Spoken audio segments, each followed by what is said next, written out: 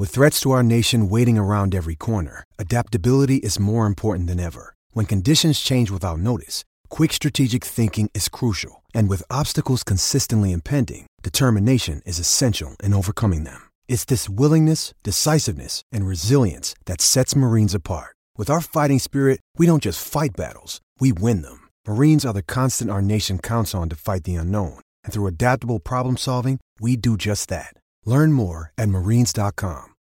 When you need mealtime inspiration, it's worth shopping Kroger, where you'll find over 30,000 mouth-watering choices that excite your inner foodie. And no matter what tasty choice you make, you'll enjoy our everyday low prices, plus extra ways to save, like digital coupons worth over $600 each week. You can also save up to $1 off per gallon at the pump with fuel points. More savings and more inspiring flavors make shopping Kroger worth it every time. Kroger, fresh for everyone. Fuel restrictions apply.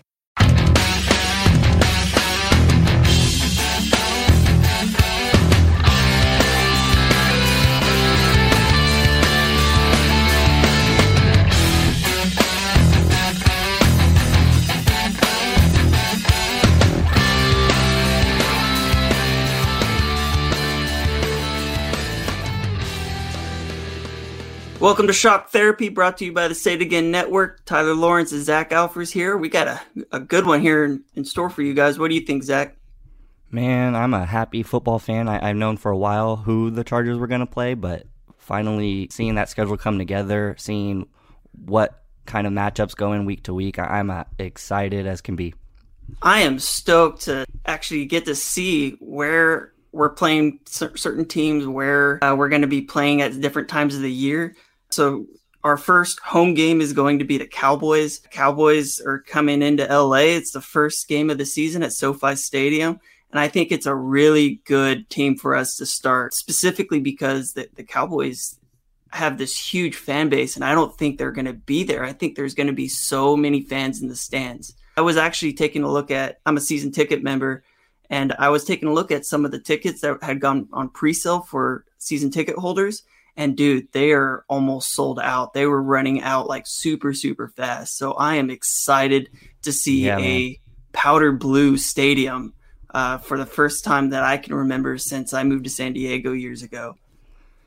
Well, yeah, fingers crossed, because I think that's something that has been lacking from LA football for the last couple of years, and something that I've growing up just been so jealous of, watching the Green Bay Packers games on TV, or even the teams in our division, the Arrowheads, the Mile High fan bases. Those fan bases make watching football so much fun. So to have that kind of community here in LA football, it's amazing. I'm looking forward to it. Can't wait to go out and check a game. The last game I went to was the last game at Qualcomm, was the Raiders game. Dude, I was a minority there, dude. It was so bad. And I'm seeing all these fans coming out of the woodwork where we're definitely going to be a totally different type of stadium atmosphere than I think we've seen in years and years and years and years. I'm stoked. Did you see Jennifer Mills? You know who she is, right? Yeah. Did you see the guy whose house burned down? I just saw a couple little tweets about it, but you're telling me a little bit more about it. That Pat McAfee's getting involved. Yeah, so Jen went and started a GoFundMe. For you guys that don't know, one of our teammates, one of our fans who lives in Arizona, his house burned down. And Jennifer Mills, who's probably one of the best fans that we have on our side, she started a GoFundMe for him, and it's just about to hit $10,000.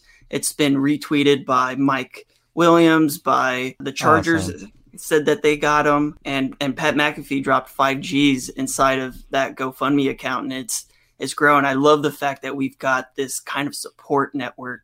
We take care of our own. I absolutely love the fact that the fan base came together to help one of our friends in need after tragedy strikes in the worst of ways. Yeah, well, and way to band together. Hats off to Jen and all the work that she's doing, and everybody that has contributed. Obviously, that family is probably going through so much struggle, so any dollar helps. If you guys want to support, go find Jennifer Mills' Twitter page. She's got it. I think she has it pinned to her page, and go show your support for a guy who probably really, really desperately needs it.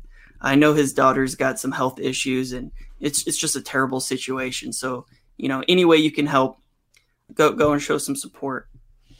Coming back to the Chargers schedule. So week 3, they play the Chiefs away in Arrowhead. And then we got our first Monday Night Football game at SoFi Stadium. Chargers are going to be playing the Raiders.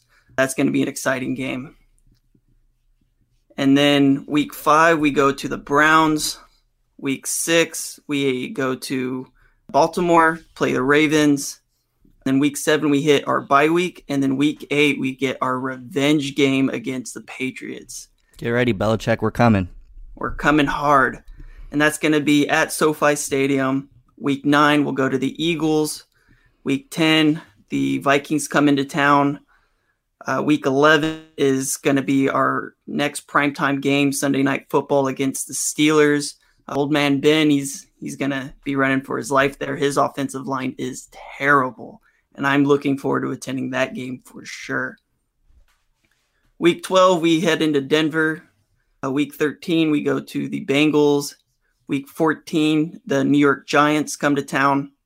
And then what I think is going to be the biggest game of the year for us, because I think it's going to have serious playoff implications, is going to be at the Chiefs. The Chiefs that's going to be another primetime game. That's going to be Thursday Night Football. And then week 10, we go to the Texans. Week 17 is our last home game of the year. That's going to be the Broncos coming in, another big game that's probably going to have some playoff implications. And then week 18, that extra game that we added at the end of the year, we're going to be going to the Raiders to play at Allegiant Stadium. What do you think our record's going to be? Man, I think, not watching training camp, hoping everyone gets through and healthy, I feel good around a solid 11-win season. So we play 17 games now instead of the usual 16. It's going to be a longer season. A lot of these players are going to be playing that extra game. It's going to take a toll on their bodies. It'll be very interesting to see the depth of this team as that extra game is going to be important. Any final thoughts on the schedule? We didn't really get a whole lot of time to kind of analyze the schedule, but just looking at it, I think we're sitting right around the middle of the pack in terms of strength of schedule. So it'll be interesting to see, I think. What are your thoughts?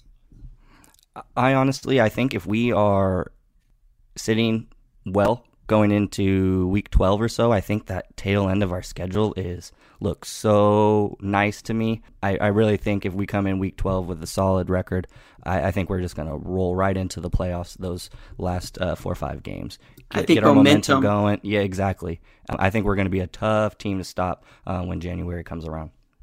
Yeah, we're definitely going to have to go into the season with some momentum and then ride it out. So it'll be interesting to see. Long season, 17 games, never been done before. So we're all waiting to see.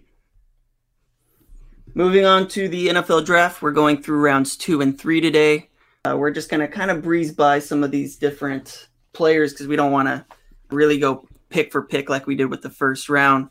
So with the first pick in the second round, the Jaguars selected Tyson Campbell. With the 34th pick of the second round, the Jets selected wide receiver Elijah Moore, Ole Miss. He was one of the guys that Benjamin Albright thought was going to go, toward the last half of the first round. He ended up falling to the Jets. I think he's a good fit there for, their wide receiver core that includes Corey Davis, Denzel Mims, Jamison Crowder. It's an extra weapon for their rookie quarterback, Zach Wilson.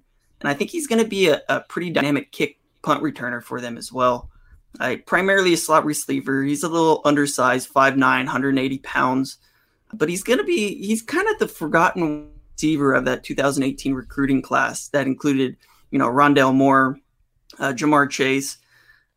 He had 86 receptions, just under 1,200 yards, 8 touchdowns in just 8 games. And that's incredible production. I think he's going to be a good fit there for the Jets. Yeah, he's one of my favorite receivers in the class. You said it, he's a little undersized, but dang, is he explosive. He has, I think, underrated speed. You don't hear much people talking about him being a burner, but he runs a 4.35 40. That's elite. My favorite thing about him is he catches everything. If you throw the ball in his vicinity, he's going to haul it in.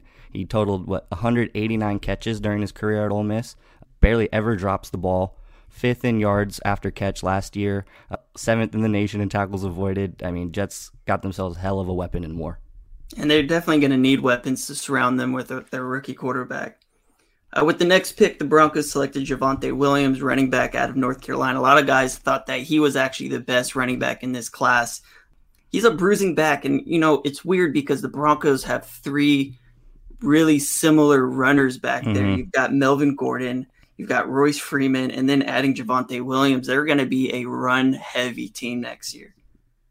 Yeah, well, and the Broncos obviously loved him. They traded up to grab him, and I can tell why. I think there's a lot to like. You mentioned it. Some ranking systems have him as their top running back.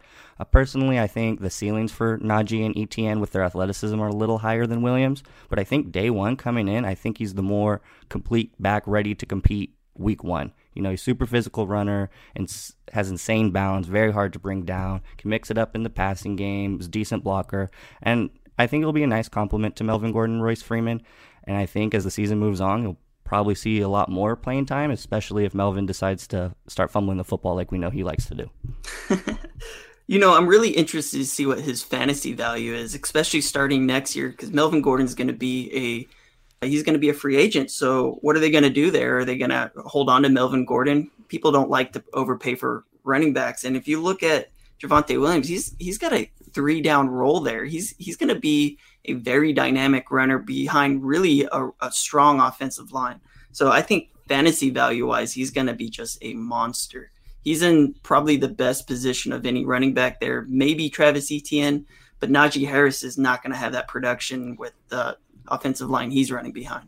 No, there's going to be a lot of... I think if Najee is going to have a big season, it's going to be all behind screen passes and just letting that guy get out in the open because, just running between the tackles next year in Pittsburgh, I think is going to be tough. It is. It's going to be really rough sledding for him next year. With the 36th pick, the Dolphins selected Javon Holland. 37, Eagles took Landon Dickerson. Patriots took Christian Barmore after him. The Bears went Taven Jenkins. Falcons went Richie Grant. Lions went Levi Owonisirike. The Dolphins then went Liam Eichenberg. I want to talk about the Dolphins a little bit. Their starting running back next year is going to be Myles Gaskin. They did not upgrade that position at all. And if you really looked at what was in front of them, I think that they were hoping one of those 3 running backs was going to fall to them. And it didn't happen.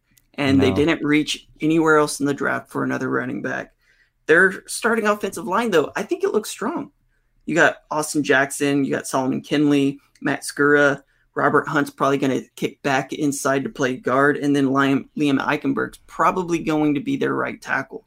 What are your thoughts on the Dolphins? Well, yeah, I think they had the choice to go receiver. Their guys didn't really fall to them, so I think the best alternate route for them to go was to shore up that offensive line, and you go Eichenberg with the second pick. You said it. I think he slates in day one as the right tackle. I think as his career goes on, he'll probably bump inside because he's not very long. He doesn't have the elite length to keep pass rushers at bay. Guys like Rashawn Slater can combat that because they have elite athleticism, but Eichenberg doesn't really have that. He's not fast. He's all about technicality, right? He's in the right places. He's always in the right place to make impactful blocks in both the run and pass game. So he's a good player. I think eventually he's going to be bumped down, but that offensive line is looking better by the day over in Miami. What are your thoughts on Liam Eichenberg switching to guard and Robert Hunt switching back out to tackle full time? I think that's a possibility. What do they see out of those two? I think for me, I would like that route better. I think Hunt has more potential at tackle, and I think Eichenberg's long-term fit is at guard. So if you ask me, why don't we just do that from day one? That would kind of be my plan. But what I've heard is Eichenberg slated at right tackle. That's what I keep hearing too, but it is an option for them. It does give them that flexibility to kind of move them around and figure out what they want to do from a depth perspective. With the next pick, the Raiders select Trayvon Moehrig. They actually got a pick right for once, dude. Congrats. Raiders. I would have rather, if I would have been the Raiders, taken Morig in the middle of the first round and go and pick up their offensive tackle in the second round. Those players really could have switched and they wouldn't have been looked nearly as bad. No. Well, and I don't really think this move looks bad. On paper, I really love it for the Raiders. You needed DB help, and what do? You go out and grab last season's Jim Thorpe Award winner, given for the best defensive back in the nation. So as far as fit goes, that's as good as you're going to get. He's a great coverage safety through and through, broke up 19 passes the past 2 seasons, more than any other safety in the country. And he's that athlete that Gus Bradley likes to deploy, and like that center field or sideline-to-sideline safety. Let's talk about Gus Bradley there for a sec, dude. Gus Bradley has not had very much success with free safeties outside of Earl Thomas. And Earl Thomas he's a different kind of player, right? Yeah. Well, and his defense needs that guy, but those are generational type talents. And, I think Trayvon Morrig's going to be playing a little bit outside of position. He was PFF's in 2019. He was PFF's one of top 2 graded safeties. Number 1 was Ardarius Washington, also at TCU. Number 2 was Trayvon Morrig. But Trayvon Morrig played a lot more in the block box. He played a lot more in the slot. He didn't play nearly as much as the single high free safety. That was really Ardarius Washington's role.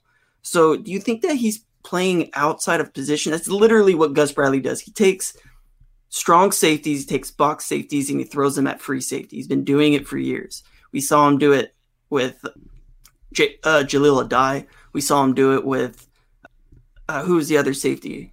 Rayshawn Jenkins. I was going to say Rayshawn, but I went back to Slater. Yeah, Rayshawn Jenkins. He did it with Rayshawn Jenkins. And it just doesn't make sense that he likes to have these heavy hitters, these big guys playing, that deep third. And that's all he's going to be doing. He's going to be playing deep third. That's all Gus Bradley free safeties do. I think over those guys you mentioned, I think Morrig is the best fit for that. He's the only one that has the athleticism to maybe pull it off. A die back there, man, was just a big play waiting to happen. I loved his energy coming downhill, but that guy couldn't stop anything. Any 20-yard pass play was going to be complete with a die as our center fielder. I think Morrig can do it. I think he has the athleticism. What I think is going to get to him is being in the Raider system. Yeah, I agree with that. But it's weird, man, to see Trayvon Morrig. So in 2019, he only spent 21% of his snaps at free safety. In 2020, he spent 25% of his snaps. He's a box safety, and I think you're having him play out of position, and it's gonna be tough for him. It's gonna be really tough.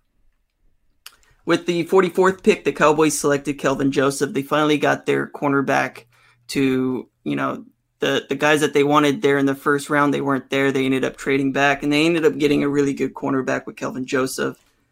At 45, the Jaguars picked Walker Little. Walker Little hasn't played in a couple years. He's been injured, but he's got all the talent in the world. I do like that pick for the Jaguars. A lot of people think that it was a reach. I just didn't see it. The Bengals then selected Jackson Carman. Again, I think that is a reach. I think he's a guy that really was kind of on the lower half of the offensive tackles that were available. And then at 47, the Chargers selected Asante Samuel Jr. Man. Woo! I am really surprised that he lasted to the middle of the second round. Yeah, amazing. Thank you, whoever made that happen. All the other teams that pass it on him, because Chargers get a generational talent at a huge position of need. And at that, what I really liked about this, I think he fits the defense that this team is going to be transitioning to. Physical corners, guys who tackle, guys who play man. And he is one of the best man coverage corners in this class. He's undersized. He's 5'10", 180 pounds, but he's super, super athletic. He had a 4.4, 140, 4.09 shuttle, 3 cone was 6.98. His speed is outstanding. His change of direction is outstanding. He's going to be a phenomenal player in a defense that really requires the corners to be super aggressive. They're going to be he's a really good slot corner if he was to transition to that role when Chris Harris Jr. leaves. I think that would be his best fit there, to be honest. I think eventually he will be, but I'm so happy we got Samuel because it allows us this year to bump Chris Harris Jr. to the slot where I think he's more comfortable. He did play outside in his last couple years in Denver, but he's getting up there in age. His speed's not there like it used to be. He's better this year at slot. Samuel Jr. has that athleticism to play outside, so it gives us that flexibility. But I think you're right. Eventually, he is going to bump down. I think we'll get the most out of him there. But man, so excited for the pick. If he's just 25% of the player his dad was, we're getting a hell of a player there. And that's something I actually really like about Asante Samuel Jr. as well, is because he comes from that pedigree, right? He's got even more to prove, right? Because he doesn't want to be, your dad was, this phenomenal all-pro player. He's like, no, like I'm writing my own story. He wants to separate himself. It gives him that chip on his shoulder, gives him a little more to play for because he has more to live up to. I love it. And he plays with a lot of swagger, just an attitude I love to see, especially on the defensive side of the football. He's got that Jalen Ramsey-like mentality. Yeah, he's right? a dog. Even if he lose on a play, like he's not going to take – he doesn't lose. He doesn't take a play off. He doesn't lose and he doesn't one-on-one give up matchups. Big plays. No. He doesn't give up – even if the receiver is going to end up catching some slant or something, he's right there to make the tackle for, no run after catch. He was the 10th ranked cornerback in PFF's class last year with an 81.8 defensive grade and 82.8 coverage grade. He allowed a completion on 59.4% of passes thrown his way. He had 3 interceptions last year in a shortened season. And by the way, he played on a terrible Florida State defense. Terrible, terrible, terrible. Still end up coming up with 5 pass breakups on 32 targets. And, like you said, he's going to play outside. He's going to be a day one starter for this defense, especially on a team that's going to be in 5 DB sets a lot. So one of the other things, though, is I think he's kind of limited to more of a man coverage-based scheme. He didn't play a whole lot of zone there. And at that, I just don't know necessarily if his game is really up to the level to play much zone, which is going to be required of him in the NFL. Yeah, I think you kind of just have to chop that up to the lack of film. We don't know what he can do, really, because he wasn't asked to do it. Does he have the athleticism? Yeah. So I have all the faith in Staley. If anyone's going to turn this guy into an all-pro, it's going to be him, and he has a plan. I can't wait to see how we deploy this defense this year. It'll be interesting to see, especially with the players that are on this defense. It's a different defense than the Rams have at different positions. You don't have a Aaron Donald in the middle of that defense, and nobody does. No, and you've got a Linval Joseph, but he's a different player. Linval Joseph's a 330-pound behemoth. Well, he's a huge guy, but he's not Aaron Donald. No. Well, and I just can't wait to start, just getting into training camp to start see where Staley's going to put his touch, because he's going to put his stamp on it. It's going to be a Staley-led defense. I'm just like, where, what players are going to be playing? What's the rotation going to be looking like? It's coming together, and I like it more and more every day. And I'm really interested to see how he utilizes Derwin James. If you look at John Johnson, right? John Johnson's a very talented player, but he's not Derwin James. Mm-hmm. And the one thing I did like about Gus Bradley's defense is how he used his safeties and moved them around. But in Staley's defense, I mean, they play basically cover 2, but they play closer to the line of scrimmage. They're 7, 8, 9 yards back off the ball. And it's a little bit different because Derwin James isn't going to be that chess piece that moves all over the field. He's just going to be on his side of it. And to see him, I guess, utilized a little bit differently than John Johnson might have been, that's going to be something to watch as well.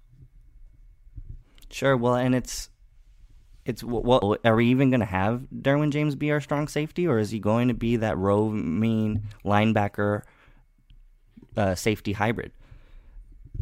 I really don't know, man. I don't know what Staley's going to do with it, right? Because he's not going to run the same exact defense. He's going to take schemes based off of it. That too, I think. But I think he's going to play to his personnel. Yeah. Personnel, week to week. This team's going to be so much fun, man, because I think even week to week we're going to be looking at a different team. And I think that's what the good coaches need to do. And I think if you want to be successful in this league, that's what you need to do. Yeah, put your players in position to make plays, and that's what Staley does. With the 48th pick, the 49ers selected Aaron Banks, offensive guard. He's a guy that actually went a lot earlier than a lot of people were expecting, but super talented guard from Notre Dame, one of those big heavies that just really pushed Notre Dame's run offense to a new elite level. With the 49th pick, the Cardinals selected Rondale Moore. The wide receivers there in Arizona are unreal, dude.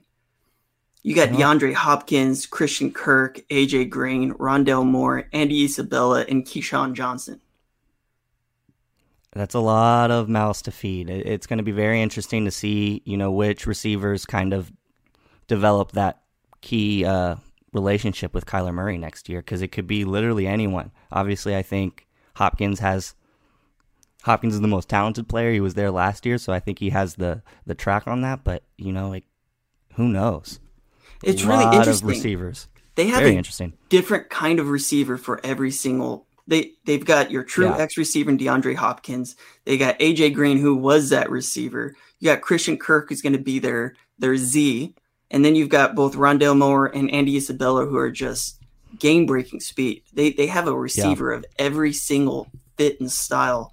Keyshawn Johnson is going to be the odd man out there. I wouldn't be surprised to see him on the trade block here pretty soon, but man, they have so many weapons there. A lot of mouths to feed, and really they're going to be able to beat you any way that they want with that type of core.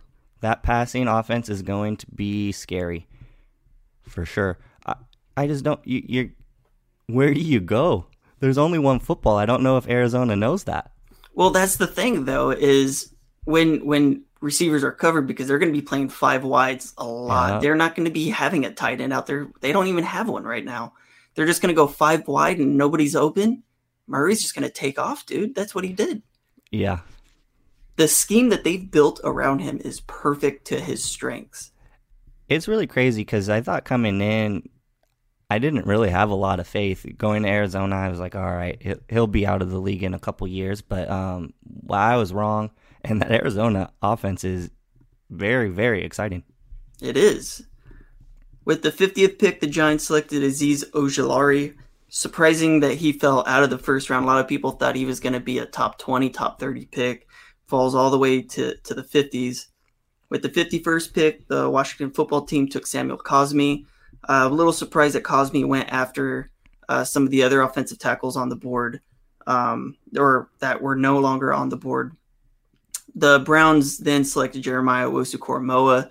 I don't have to talk about that way anymore because I've been talking about it pretty much nonstop, but that really is the steal of the draft. They got a top 15, top 20 player in the middle of the second round. Yeah.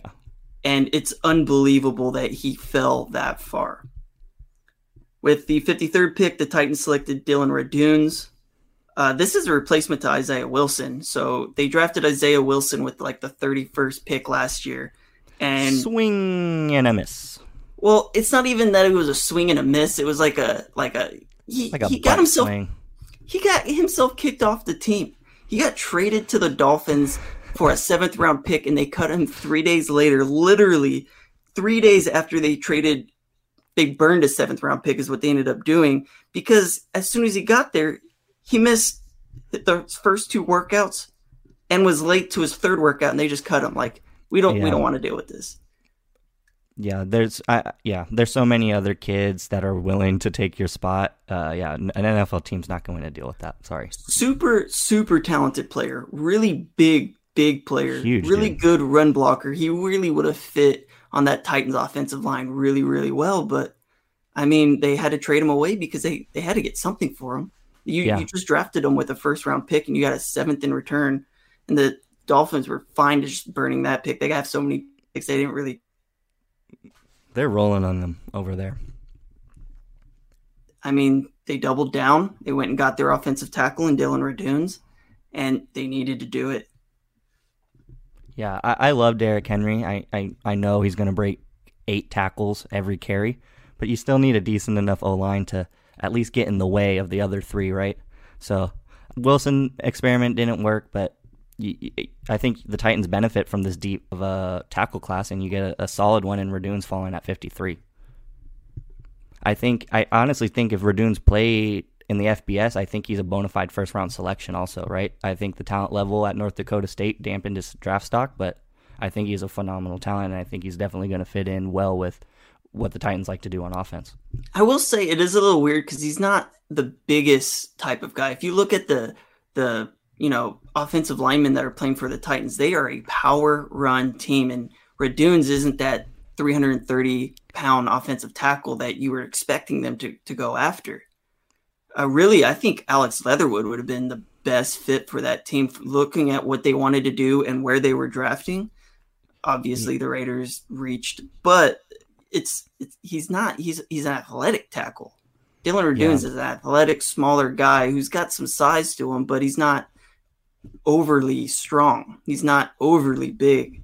So it's a little surprising that they went with the more athletic, technical type of guy, but they still got themselves a really dynamic player there. Maybe that's what they're missing. They got the power guys. They got the bulls. They got the bowling balls. Maybe they want, one of those more athletic swing type of tackles. Who knows? You needed some tackle depth anyway, and that's some great depth there with Raduns. I agree. With the 54th pick, the Colts selected another defensive end, Deo Odeyingbo. I think I said that right. Odeyingbo. They're going to pair him with Kwity Paye. They also have Isaac Rochelle, who just came over from the Chargers. They have Taekwon Lewis, Kamiko Toure. They got a lot of pass rushers there, man. They do. That defense is looking pretty good. And, on a year where the edge class, we've been talking about it, the edge class this year wasn't as strong as it has been in years past, but the Colts decide to go double dip at the position. You mentioned it, Paye in the first, then Odeyingbo. I thought it was interesting. I looked. This is only the second time the Colts have done that, going D linemen back-to-back of their first two picks. The first time they did it, it was in 2002. They landed Dwight Freeney and Larry Triplett. So it worked out really well the first time. We're going to have to wait and see how these guys pair up. Do I see a Dwight Freeney? I don't know. But, the track record is pretty promising. And it's a really young core there on defense that they have there. And they have one of the best defensive minds there. That guy's, I forget who their defensive coordinator is, but he had so many job opportunities this last year. Next year, he's going to find himself in a head coach seat. But then with the next pick, the 55th pick, the Steelers took Pat Freiermuth. They needed offensive linemen pretty bad. But if you look at the run that happened on offensive linemen, within the early 15 picks, they really just took the best player on the board, and Pat Freiermuth was the best player left standing. They didn't really have a tight end there for a little while, not a really dynamic one. They haven't had one in a little bit of a long time there. You have Eric Ebron. He's athletic, but I think he's past his prime. So I think Pat Freiermuth is going to be a good fit there. And then with the next pick, the Seahawks take Dwayne Eskridge. They're going to pair Dwayne Eskridge with DK Metcalf and Tyler Lockett. That was already a scary duo, but now you have a real run after the catch specialist. He's actually got a very similar game to Tyler Lockett. And then with the 57th pick, the Rams took Tutu Atwell.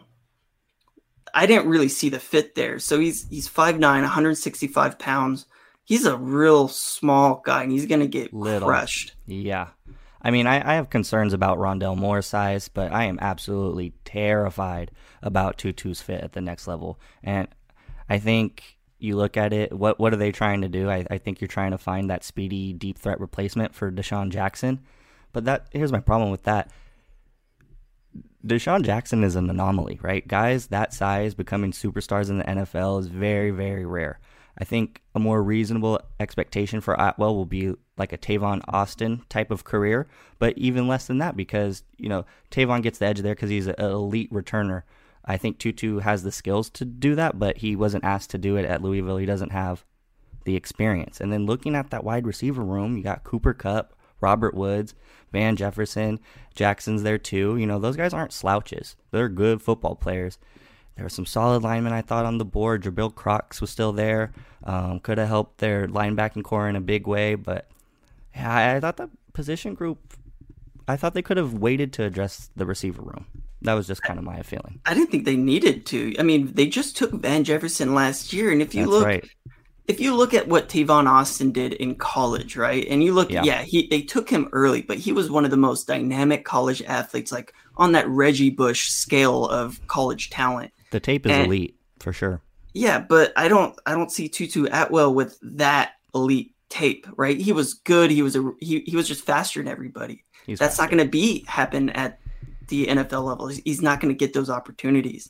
He's going to be a good punt return specialist, right? He is learning behind one of the best small guys, which is Deshaun Jackson. But I just don't see the need. You got your top three. There's not even enough mouths to feed there, especially when you have a guy like Andrew Whitworth, who's 39 years old. He's ready to retire any day. He's still a really good offensive tackle, but you're not even addressing the needs of the team. You're really taking a guy who probably isn't going to get more than 15 catches next year. Well, you have to admit, the Rams are very exciting. They don't draft very many picks, but they're very exciting with the picks that they do make. They do. I don't know if I see the fit. And he's going to catch 15 passes. He's going to catch 15 passes and be hopefully, maybe they're just trying to create that Pharaoh Cooper again. Who knows? Well, who knows? But I mean, even in today's NFL, how often are kickoffs returned for touchdowns with the new rules? I don't remember the last time I've actually watched a game and seen one. I've seen, obviously I watch ESPN and I see the highlights, but I don't remember watching one live for a long time. They're not happening anymore. And then even at that, you look at punt returners, so many punts are structured in a way where they're either going out of bounds or they're going to be fair catches. Very rarely are punt teams out kicking punt coverages. I think Miami had one of the best return teams last year, and I think they were tied for the NFL lead with 2 return touchdowns. That's it, 2. That was the most. It doesn't make sense with Tutu Atwell at all. Especially when you have Jalen Mayfield still on the board, you have Brady Christensen on the board, and you need to replace Andrew Whitworth in a hurry. It doesn't make sense. I thought there were other players that would play sooner and be more impactful on the board. Yeah, I think they missed on that one. With the next pick, the Chiefs selected Nick Bolton, linebacker from Missouri. Are you buying the Chiefs' front seven? Man, well, I think the biggest weakness of the Chiefs the last couple of years has been their defense, and they're trying to build it up. But with that offense, though, I think all you really need to consistently do is hold teams under 28 points consistently, right? I think they could do that. And I think with where they were picking, you're picking at 58, you got rid of your first round selection. If you're picking that late, you're looking for just pure value, and I think Bolton provides tremendous value down there at 58. One of the best linebackers in the class has outstanding instincts, sure tackler. He's going to be a great zone coverage linebacker, and I think he's a good football player. And I think in reality, that's all the Chiefs defense needs to do. Hold teams underneath 28 points. Mahomes is going to go for 35 a game. It just hold teams under 28 points, and they're going to win a lot of football games. Well, they still lost Sammy Watkins there, too. So, I mean, okay, let's go back to their front seven real quick. So last year they had Alex Okafor, Breland Speaks, Frank Clark, and Tona Nopson. I don't know how to say his name. I'm not going to lie. I don't even try. And then they also had Taco Charlton there and Frank Clark, right? So they had some edge rushers there. This year, they have Tim Ward, Chris Jones, Jerron Reed, and Frank Clark. Their defensive line is just different. And then you look at their linebacking core. I mean, they have Nick Bolton there, and they have Anthony Hitchens and Willie Gay, which I do like their linebacking group a lot, but they just don't have the edge rushers that they had last year. And it's because you're budgeting for this massive contract you handed your quarterback, but it's a totally different front seven if you really look at what it was last year to this year. They don't have the edge rushers. They're not going to be getting the same pressure. I like Frank Clark. I still think their interior of their defensive line is pretty strong, but they're just not going to be able to get to the quarterback that they have in the past. The next pick, the Panthers selected Terrence Marshall, wide receiver out of LSU. The Saints finally got their linebacker in Pete Warner. The Bills picked up Boogie Basham, Talk about edge rushers, Boogie Basham, Yes. Greg Rousseau, and they're not even starters because you also have Jerry Hughes, Mario Addison, and AJ Espinoza. Their edge rushers are unbelievable. Man, whatever quarterback's lining up opposite them come game day is going to have a tough time. Man, They have 5 legit pass rushers who can change the game in a heartbeat. A rotation. I mean, I guarantee the Bills were watching the Super Bowl last season. They saw how Tampa's deep pass rush rotation just made things living hell for Mahomes, right? Completely took him out of his game, and I think that's what they're trying to build up in Buffalo. You got 5 guys that I think if we're in every down situations could be double-digit sack guys, right? That's a lot of talent. You have a lot of guys there, and a lot of those guys could start for different teams. Well, Boogie Rousseau, like you said, they're probably not going to start. No, Greg Rousseau is not going to be starting, and neither is Boogie Basham. And AJ Espinoza is who they're competing with for those backup snaps. Wow, super deep at one of the league's most important positions. And the Bills just got better than they were last year. They're getting good, man. With the next pick, the Packers selected Josh Myers. The Chiefs took Creed Humphrey. That's actually a really, really good pick for them. They need that. They might have upgraded their offensive line from last year, to be honest. I think it's going to be a little bit of, they've got how many different starters on the offensive line they brought back? I think only one of the guard spots. Yeah, just one of the guards, right? And they're bringing back the doctor that opted out last year. I think his name's Larry Tardif, or I'm not sure. Duvernay Tardif or something like that.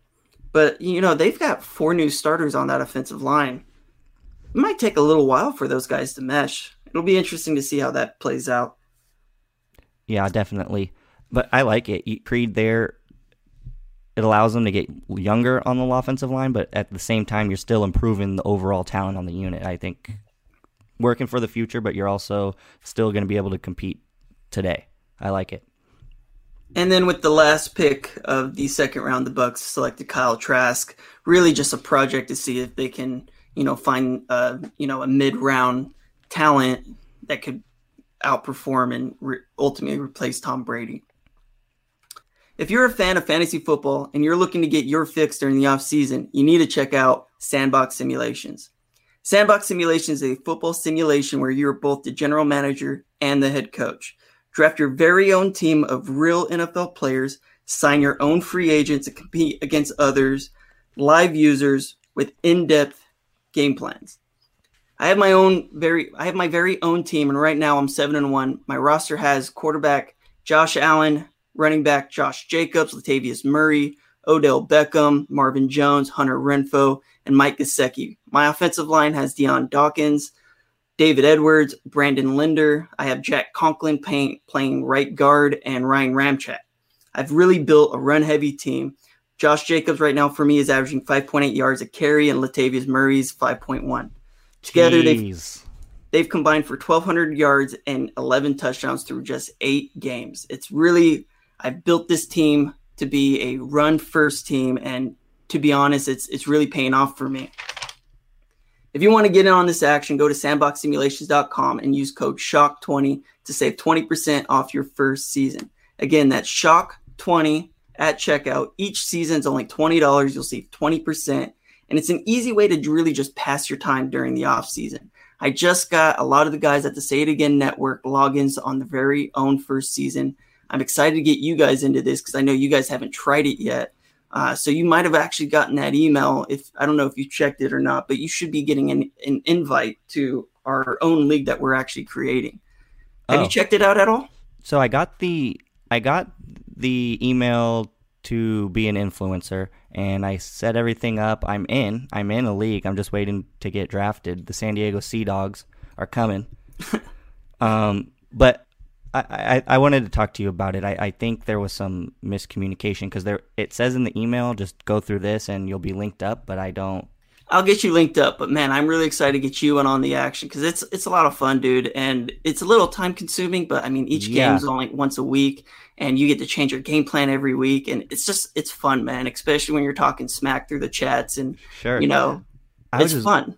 I I was just messing around on the website, kind of looking at the rules, kind of looking how the season goes, and I'm excited. Definitely a lot to take in, but there's nothing like it out there. I really think it has potential to be the next big fantasy football thing.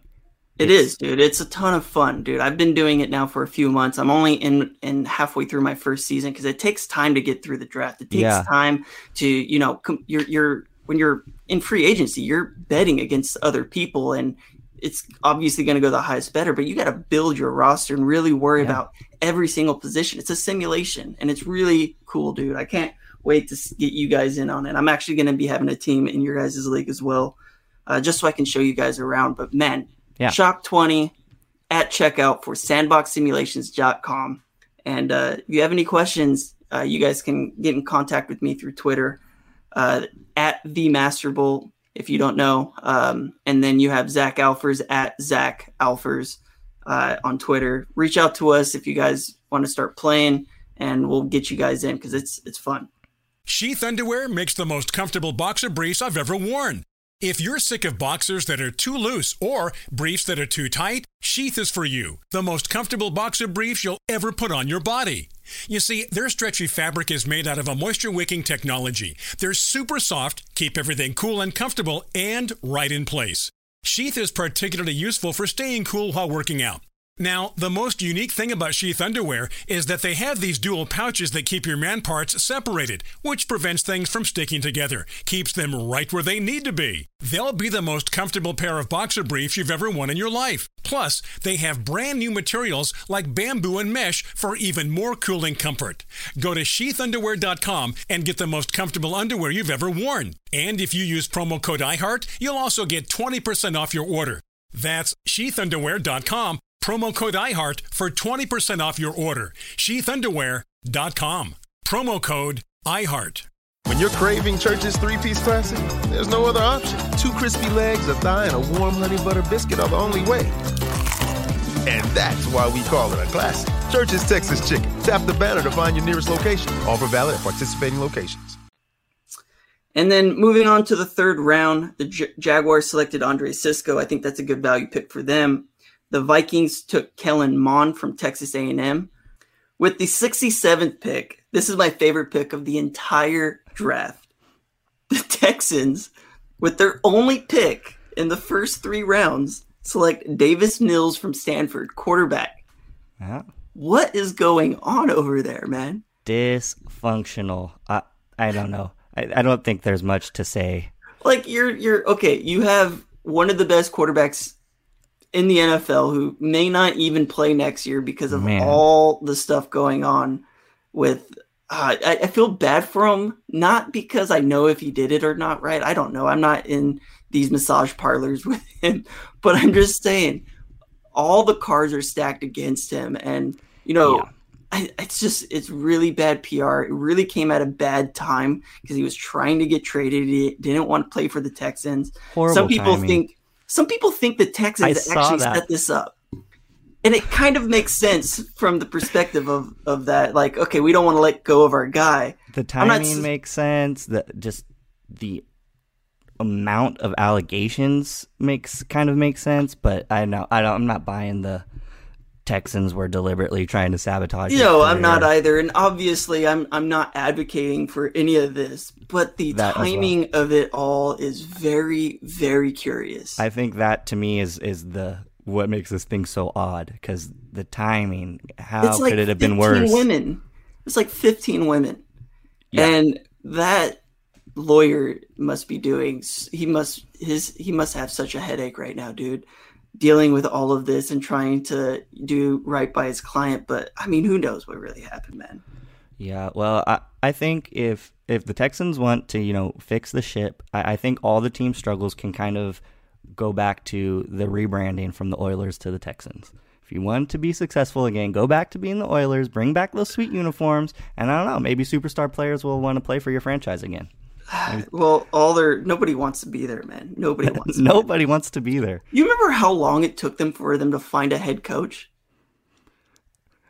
It took them so long. And then I don't know how Nick Caserio even accepted that offer, coming from a franchise like the Patriots, going into this knowing you have no picks and your only pick happens to be Davis Mills from Stanford in the 3rd round. It's just incredible. Incredible. In the worst of ways, it's incredible. That's my front runner right now for 0-17. Yeah, man. They got a lot of running backs, but they have nothing else. Sure. Nothing, no direction whatsoever. With the 68th pick, the Falcons selected Jalen Mills. The Bengals took Joseph Osai. That's a real value signing right there. A lot of people thought he was going to be a late first-round type of talent. And for him to fall all the way to the 3rd round is Bengals really got lucky that he fell there. With the 70th pick, the Panthers select offensive tackle Brady Christensen, replacement for Russell Okung, who they got in the blockbuster trade last year for Trey Turner. They needed a replacement for him, and they ended up getting Brady Christensen. I think he's also going to be a good value pick for them. He actually had a pretty good senior season there for BYU. It'll be interesting to see how he fits in that offense, especially being Sam Darnold's blindside blocker. With the 71st pick, the Giants select Aaron Robinson. The Lions went Aleem McNeil. The Eagles selected defensive tackle Milton Williams. The Washington football team select Benjamin St. Juste. I have no idea who that is. I thought there were better corners, though. It's sweet name, St. Juste. And then the Cowboys selected Osa Odigizunga. Here's one of the picks that I was actually really surprised about because I think it really hurt the Chargers a lot. With the 76th pick, the Saints selected Paulson Adebo. I really think that the Chargers would have double dipped if Paulson Adebo would have still been there. I really, really do, because I think just from a talent perspective, he's going to be the replacement on the outside there, and then you can have the cornerback you just selected there move into the slot next year. I think that would have made a lot of sense. And while I think that they really like Josh Palmer, and you looked at them in the draft room, they were really excited when Josh Palmer fell to them. I don't know how you pass on Paulson Adebo there. You already know that you're going to have to draft another cornerback next season. You know you're going to have to do it. And Paulson Adebo allows you to, push that out an extra year. The Chargers didn't need Josh Palmer, which we're going to get to in a second. You're right. That was kind of I guess like a celebrity pick, right? Or not a celebrity pick. It was a pick that wasn't needed necessarily. Luxury pick. It was a luxury pick. That was the word that I was thinking, not celebrity. It was a luxury pick, and I think Paulson Adebo would have definitely been a little bit more than that. Yeah, for sure. And then running into that, the Chargers selected Josh Palmer. How did you initially feel when the Chargers selected him? Upset. And I'll tell you why. Because I was riding so high off of the euphoria of the first 2 picks, right? We nailed them. So I was like, okay, here it comes. Come on, TT. Come on, here it comes. And then his name comes across the screen. I'm like, who? Who is that? Tennessee. I look on his stats. I'm like, this guy had 400 career yards. Yeah, initially I was upset. I was super, super pissed, bro. I was like, I don't even know who this guy is. He wasn't even on my radar. And then I started diving into the tape. Not bad. What did you see in the tape? Well, I think he's obviously not the speed demon that I kind of thought we were going to go after. But he's a big, strong possession receiver. He's going to excel in contested catch situations, and I really think he could thrive in Los Angeles, as another red zone threat. Let me tell you the first thing I saw when I turned on the tape.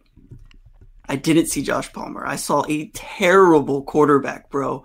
He was so bad. There was 3 of them. Very bad. They had such bad throwers of the football. It was terrible. But if you looked at the receivers, all of them are big, lanky dudes. And Josh Palmer was the cream of the crop in that.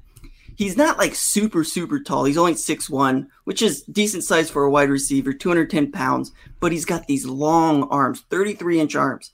For reference, most offensive linemen, that's the cutoff, right? And offensive linemen are usually 6'4", 6'5", 6'6". 33-inch arms is like their average. This is Josh Palmer's arm size 3 inches shorter. His frame is packed with muscles. I got 2 comps for you, all right? Tell me how you like these. My first comp for Josh Palmer is Justin Blackmon from Oklahoma State a few years ago.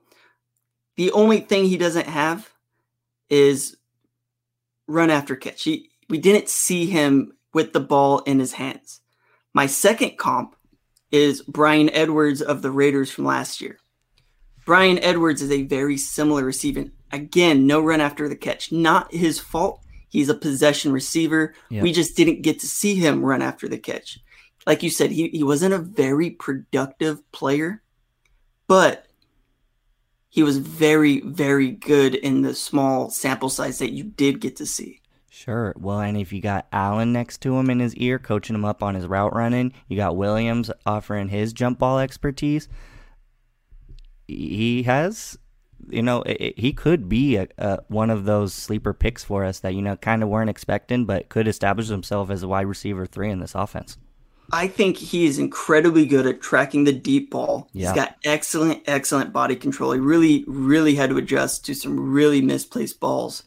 And he was productive against really good corners. Well, and I like having Mike Williams and Josh Palmer out there on the outside, having Keenan in the slot. It kind of reminds me of those old school receiver cores when we used to have Vincent Jackson and Malcolm Floyd just take off, run double goes, and with Eddie Royal in the slot. Yeah, which one are you gonna? Who are you gonna guard? We have too many options, and it's kind of looking more and more like that type of offense. And then, I started watching some more tape of his, right? And I'm thinking, okay, this guy's just a big body receiver. He's just running 9 routes. And then I saw the tape from the Senior Bowl. He's an angry route runner, man. When he plants his foot, he's going. He is. He's not super fast. He only ran a 4.5 140, but the way Decisive. That he runs, it's very aggressive, right? He gets separation at the top of the route, which is always hard to do, especially when you're not a burner. But he knows how to just give that little push off, right? Not something that's going to draw any flags, but just to give himself a little bit of room. He's a true X receiver, man. And to be honest, I think there's a good chance that he is able to push Mike Williams off the roster next year with a big year. Yep. I think drafting Palmer, I think that's the idea, right? You kind of want him so you don't have to cash out for Mike Williams next season. They barely wanted to give him his 5th option. It seemed like they were really hesitant about giving him the 5th-year option this year. So I think that's the plan, is watching Palmer develop into that deep threat that Williams is for the Chargers. Because next year you're going to be paying Mike Williams 10, 11, 12 million a year next year. They're willing to do it this year. They were willing to pay him 15 million on that 5th-year option, right? A lot of people wanted them to retract that, because $15 million is nothing to sneeze at, right? That's a big payday. He's like the 8th highest paid receiver right now in the NFL just because of that cap number. And I think Josh Palmer gives you the ability to move on next year if you don't think that he's the guy. Yeah. Especially if Mike Williams does explode next year, right? If he has, 10 touchdowns and 1,200 yards receiving, right? If he has a big year, you've got your replacement, and you've got a replacement with size. You've already got 2 burners. You got Jalen Guyton. You got Tyrone Johnson. I think that we're going to go speed as well, but it does make sense that they go with the big-bodied receiver. Well, and it speaks to the faith of the coaching staff in those young guys that you mentioned, Tyrone Johnson and Jalen Guyton. They obviously believe that they will become the deep threats and cut the drops that they had last year. I think the potential is there. I think they both shown flashes. So, and going with that big possession receiver obviously speaks to how the coaching staff views those young guys on the roster. Definitely. I totally get the pick. I get the understanding. And what a way by this scouting staff to really find this guy. With the 78th pick, the Vikings selected Chaz Surratt. His brother wasn't even drafted, which really caught me off guard. We can get into that next week. The Raiders selected Malcolm Kuntz, defensive end. After that, I have no idea who that dude is. Again, the Raiders selected one good pick in this entire draft. The Dolphins selected Hunter Long after that. The Washington football team took Diami Brown. And then here's another pick that I think that the Chargers were eyeing that kind of hurt them, and that was Tommy Tremble from Notre Dame. Tommy Tremble is the guy that they want Trey McKitty to be. That's ultimately what they wanted in a tight end. They wanted a downhill blocking tight end, and Tommy Tremble ended up going earlier than they wanted to. I think that really kind of changed their draft plans a little bit because it made them need to I guess, reach on Trey McKitty. We can get to that in a few more picks, but I think that really hurt them because he's really the model of what you want in a blocking tight end. The Cowboys selected Chauncey Golston, and then the Packers finally took a receiver for the first time in I don't know how many years, Amari Rodgers. What's your thoughts on Amari Rodgers playing with Aaron Rodgers? Is he even going to play? I think that's the big question. I think the Packers needed a slot receiver, but I think the big question mark there is who's going to throw the ball. Is it going to be Aaron Rodgers, or are they going to hand over the reins to Jordan Love? But they needed some decent wide receiver help. I think Amari Rodgers provides you a pretty decent, explosive slot weapon. He has the speed. He runs good routes, has some solid hands, and he's pretty tough to bring down after the catch. But, I expect him to be a chain mover for the Packers. He's not going to take – doesn't have the home run plays. He's not going to take screens 80 yards to the house, but he's going to be a reliable option. Working across the middle is going to help him pick up first downs and keep drives alive. And I think it's a good pick for what they need because they've had some big, lengthy wide receivers there for a little while. And then other than that, it's – outside of their star wide receiver, they haven't had another chain mover. They haven't really surrounded Rodgers with too many weapons through the passing game. They had Ty Montgomery there for a little bit, the little wide receiver running back. Running back, whatever. Athlete, whatever you want to call him. They tried that experiment, but I don't know why. Rodgers is good enough, I think, and I think he makes wide receiver 5s look like wide receiver 3s. So he does do that. And he's got the luckiest long ball, Hail Mary. His guys have come down with so many last second score, win the game type of situation. He's clutch for sure. With the next pick, the Vikings selected Wyatt Davis. This was the pick that they got from the trade in the first round when they traded out of 14. They're shoring up their offensive line. They got Christian Darrisaw. They got Wyatt Davis there to play guard. They're on a team that's definitely on the rise. The Steelers selected Kendrick Green. 49ers went Trey Sermon. I love Trey Sermon playing for Kyle Shanahan. That stable of running backs never seems to go dry. No. Well, Shanahan loves his running backs, and what does he do? He goes and grabs a really good one in Trey Sermon. So that San Francisco offense, that running back group, you got, what is his name? That big old fullback. Is it Kyle Juszczyk? Juszczyk. Yeah, with him blocking, that team is going to have a lot of success running the football. And they are never, ever running out of running backs. They're always bringing in new guys, And if you're running back in that system, you're going for 1,000 yards. It just happens. And they very, very much value speed in running backs. Yeah, they love running backs. They're going to find them wherever. Running backs. They're going to find them, I think, is my point. And that system is built for running backs. It really is. With the next pick, the Houston Texans selected Nico Collins. Really, if you want a comp for Nico Collins, it's Josh Palmer, right? Those two are almost very similar, identical. With the 90th pick, the Minnesota Vikings selected Patrick Jones. 91, Anthony Schwartz went to the Browns. That's just not fair, man. Their stable wide receivers just gets better and better every year, it seems like. Yeah, and that offense is going to be tough. There's a lot of players on that team that can take the ball to the house. That they're going to be a strong team. That's a game I'm really looking forward to us watching next year. And then after that, Spencer Brown went to the Bills. Ben Cleveland went to the Ravens, which is another steal that I think. And then the Buccaneers selected Robert Hainsley out of Notre Dame. New England got Ronnie Perkins. How did that happen? I don't know, man. That one is a bummer because New England's already going to be good. Didn't have very many draft picks, but the picks they did make were pretty solid. They were definitely solid. How do you feel about the Chargers selecting Trey McKitty? Man, very shocked when I heard it. I think even reanalyzing it, I understand why we did it, but I still think this is kind of the biggest head scratcher of a pick that we made. Like, I think one of the most underrated part of Hunter Henry's game was his run blocking. I think that is going to be sorely missed. And McKitty is a great run blocker, right? He's going to do that very well for us. But I kind of thought we already went out inside Jared Cook, who's going to be our probably top pass catching option. You have Donald Parham, who we're hoping develops into Jared Cook's replacement. I didn't really think we needed to take a third-round pick on a guy who's going to be our tight end 3. You drafted Virgil Green. Yeah. You drafted Virgil Green. I would have been totally fine going in with Steven Anderson, Donald Parham, and then addressing the need next year when you replaced Jared Cook. Yeah. But which you might not have even had to have done, because if Donald Parham really does develop and continue his trajectory, he's your tight end 1.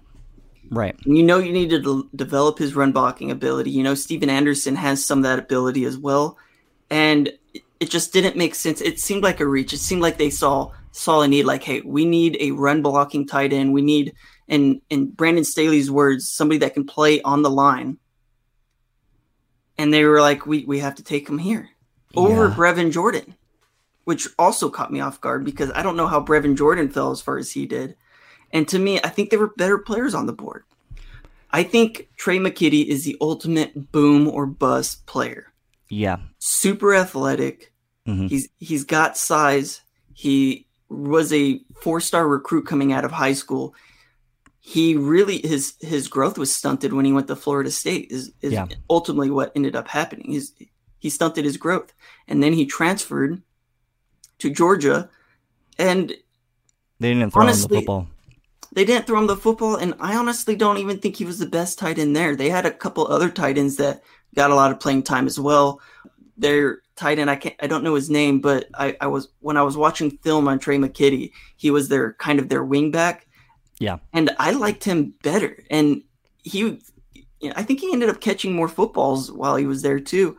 I didn't like Trey McKitty quite as well. I think there's something there to develop, but I think he's totally developmental, and you should not be drafting developmental players in the 3rd round. You should be drafting guys who are going to be seeing some starting snaps.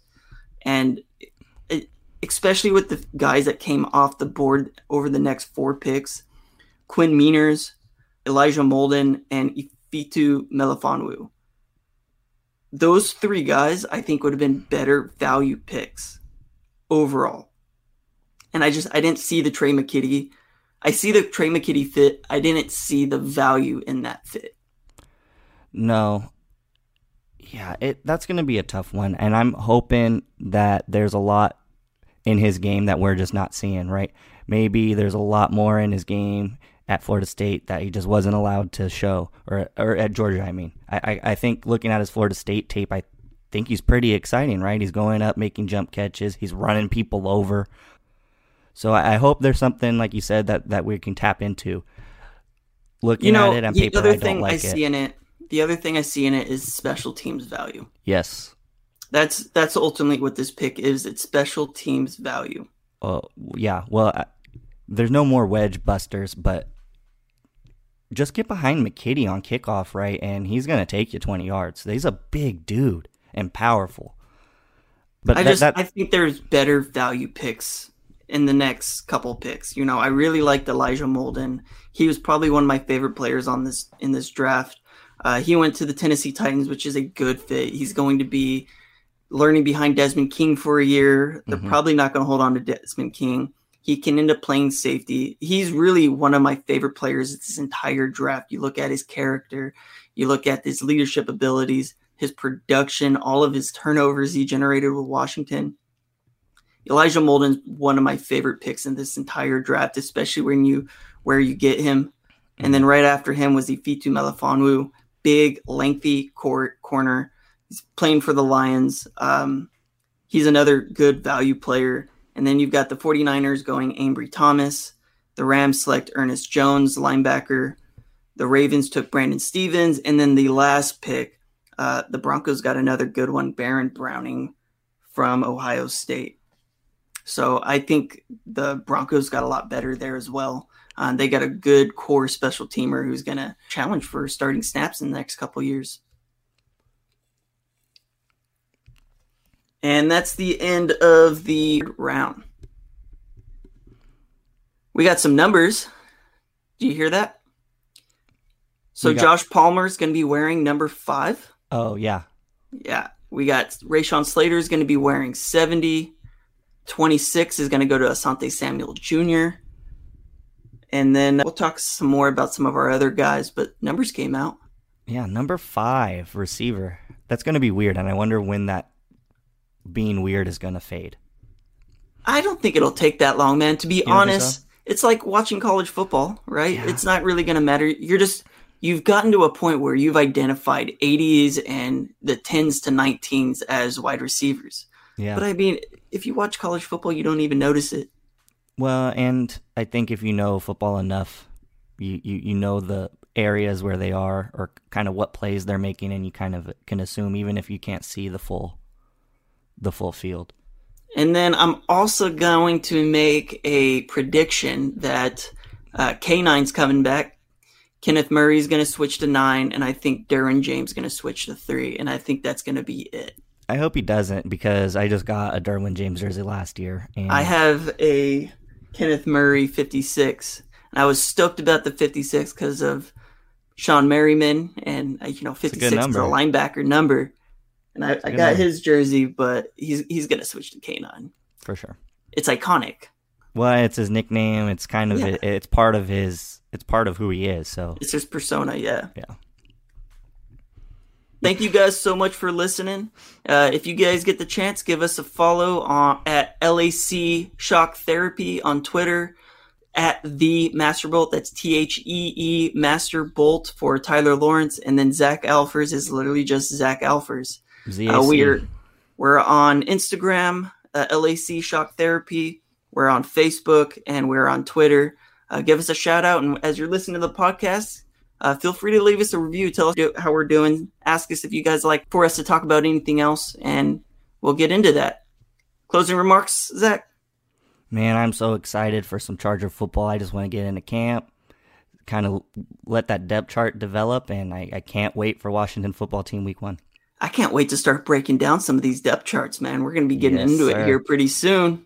All right, thank you guys so much for listening, and you guys have a great day.